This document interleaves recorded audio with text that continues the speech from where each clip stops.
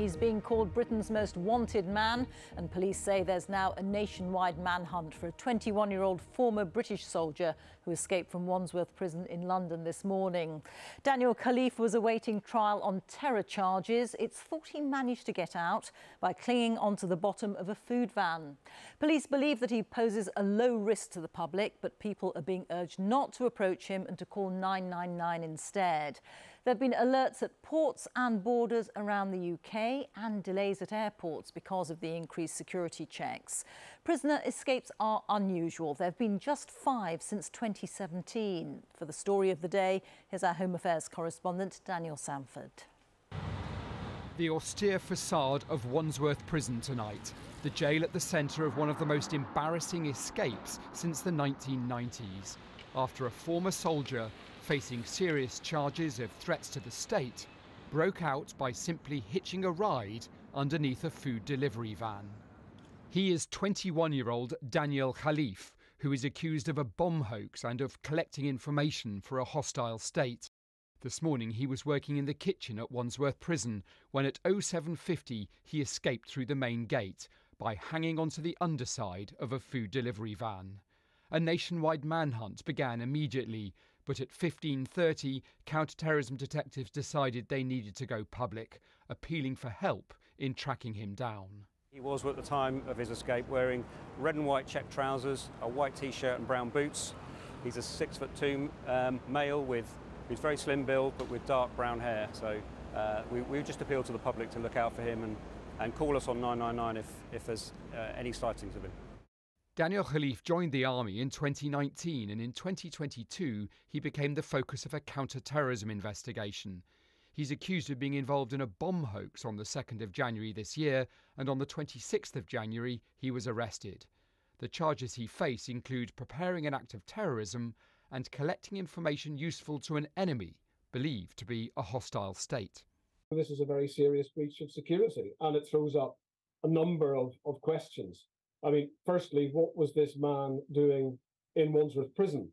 Wandsworth is a Category B reception and resettlement prison, so it's not an obvious place for somebody who's been charged under terrorism offences, who is a potential national security risk. Counter-terrorism detectives here at Scotland Yard are keen to stress that they don't believe that Daniel Khalif poses a particular threat to the public. The charges he faced didn't relate to something like a knife attack or a bomb attack, but they are advising people that if they see Khalif, they shouldn't approach him, rather they should dial 999. Nonetheless, the public were affected by the all ports and airports alert, which led to extra checks. This in turn led to huge queues building up at airports, including Stansted, Gatwick, Heathrow, Manchester and Glasgow. Wandsworth was at the centre of one of the most famous prison breakouts when the great train robber Ronnie Biggs scaled the wall with a rope ladder in 1965 and started a new life in Rio de Janeiro.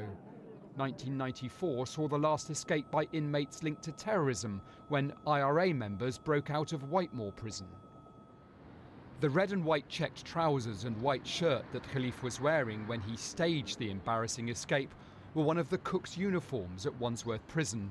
He must have been very distinctive when he first broke out, before he managed to change clothes. Well, we'll speak to our political editor, Chris Mason, in Westminster in just a moment. But first, Daniel Sanford is at Scotland Yard for us. And just bring us up to date with the latest, Daniel.